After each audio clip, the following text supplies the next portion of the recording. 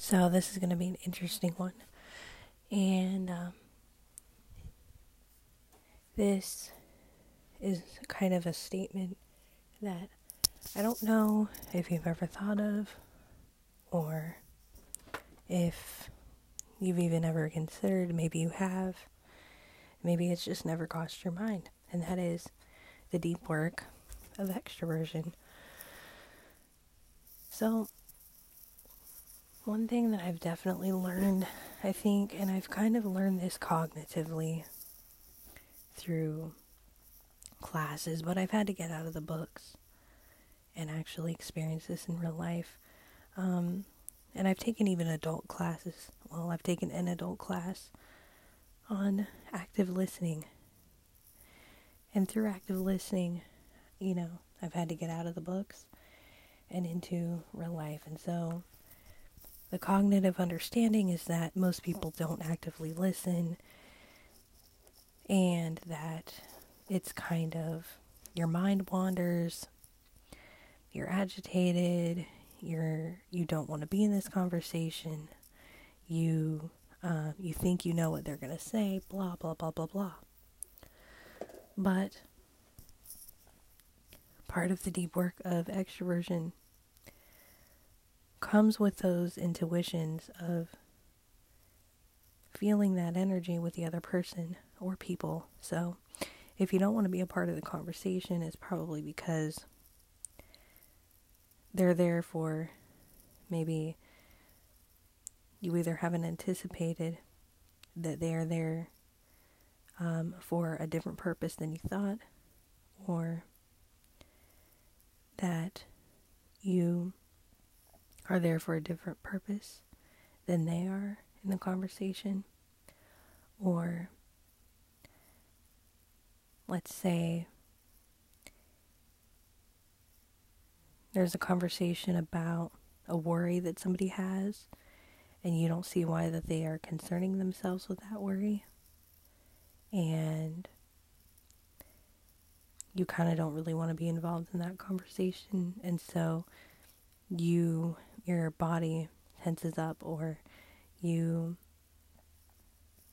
instead of listening to their concern, I'm definitely guilty of this, instead of listening to their concern, I will kind of get away out of the conversation. Now, in some of these ways, there is a depthness to extroverted work. So the deep work comes in when you can learn to avoid arguments. I've talked about this in previous episodes of how to really get in deep with yourself and why you feel these arguments come on and things like this. But it really makes sense to sometimes end the conversation, but don't avoid it, because then the other person's not going to feel heard. These are deep works when being extroverted. This is definitely a skill that's learned. It's not something you're born with, but you have to know these things in some way. You have to have this kind of ability, because you have to know how to answer the door when somebody comes in to bring you your food, right? So, like, maybe you're somebody who doesn't want to worry a whole lot about extroversion, or relationships or any of that, but you have to have the skills, obviously, to deal with different types of people who are delivering your food, or bringing you things that you've ordered, or you have to deal with people when you have appointments, obligations. Everybody has some form of, even a small obligation. You might have to go check up on your health every year, so you got to learn to deal with those people. You might have to deal with people who, again, you're buying food from, and so they're delivering that food to you, and if they're trying to have a conversation that you don't want to have, maybe you're a regular customer or something, you have to learn how to kindly end the conversation. So if they're concerned with, let's say somebody's delivering your food, and they're concerned with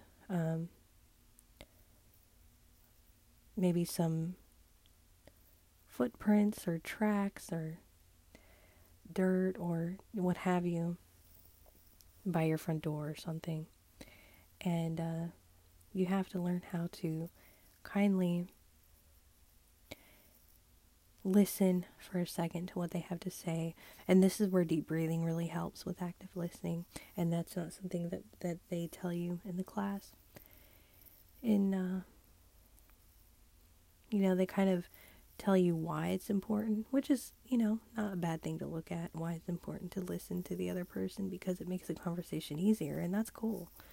But the deep breathing is going to help with these kinds of things. And if you're somebody who's high energy, who is extremely extroverted, and you have a hindsight and an intuition of what people are going to say, and you can't help but interrupt people, I have that. I'm guilty of that. I understand it.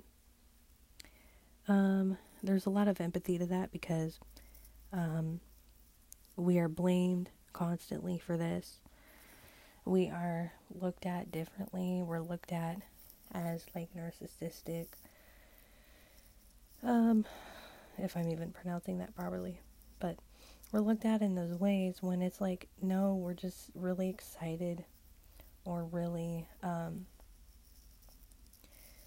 we want to show the other person that we connect with what they're saying and like in an instant, and it's like these feelings of excitement or connectivity with the other person are very, very, very like magnetizing. And it's like when you see these things, when you feel these things, you want to connect it, and you can't really express into words sometimes when the other person is saying something that you totally resonate with, or if you know what they're going to say, you're like anticipating this, and then what ends up happening is they notice you doing that, they don't like it, because maybe they kind of they didn't want you to know what they were going to say. They wanted you to be surprised when you really weren't surprised.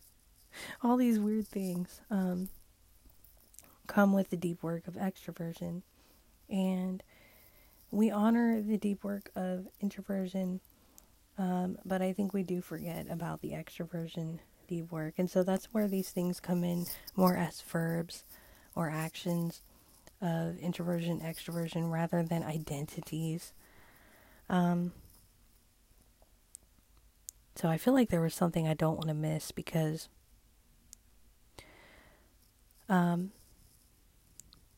with these things, with these conversations, to end these conversations. Okay, the example of the food delivery. So if they've noticed, hey, there's, did you notice the dirt by your door? Maybe you're working on cleaning, right? The dirt on your front porch. There's mud on your front porch, for example.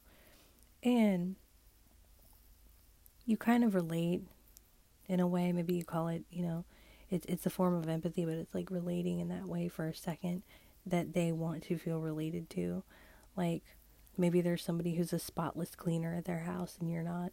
And so that's why they've noticed it with their eye. And you're like, well, yeah, times have been crazy. You kind of laugh it off. Times have been crazy. Haven't been cleaning as much as I should. Just kind of like your own kind of like, hey, I've been judged, I've been caught, whatever. Laugh it off. And then, guess what? Move on. Kind of, change the subject just a little bit to, is it hard keeping a clean house? Or do you work a lot, kind of thing. Like change it, back to them a little bit so you're interested in them as well, because obviously there's that attention that needs to be taken there, and they, it might be, some of this might be pure boredom with people when they judge, but it's just that attention that they need for that second, and then they're going to realize, hey, I've overinvested my time into this person's porch, and now I'm in a conversation I don't want to be in, and they're just being chatty Cathy over here, and I gotta go. And it's like, that works. It works, especially in those judgmental environments where they may not even mean to judge you. It may be out of concern. But, just do that. Relate to them for a second. That's one way of doing it. This deep work is not perfect. It has the same sort of hurdles. But instead of introspecting heavily with yourself, you're having to think of others and kind of do that with other people. So that you are not coming off as ignorant in any way, and so that you can interact with others and nobody feels taken advantage of and nobody feels unheard, I guess. So, because no matter what happens, you're always going to have to deal with somebody. And in some ways, if you relate to being a little more introverted, you're going to deal with people more because they're going to do some of the things that you don't want to do. I'm guilty of this for sure. I got to work with people sometimes because they're better at certain things than I am in life. And so, in some ways, this is one of the observations that's had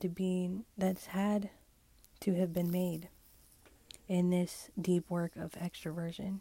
So there's a lot of deep work in introversion, a lot of reading and writing and things that could kind of help with the introspection. But on the fly, there's a lot of deep work that comes with experiencing extroversion at the time that you need it. So kind of just something that I thought would go along with kind of the disidentification of introversion and extroversion and even ambiversion, and more of the actions of introversion and extroversion and putting them into the kind of living of ambiversion.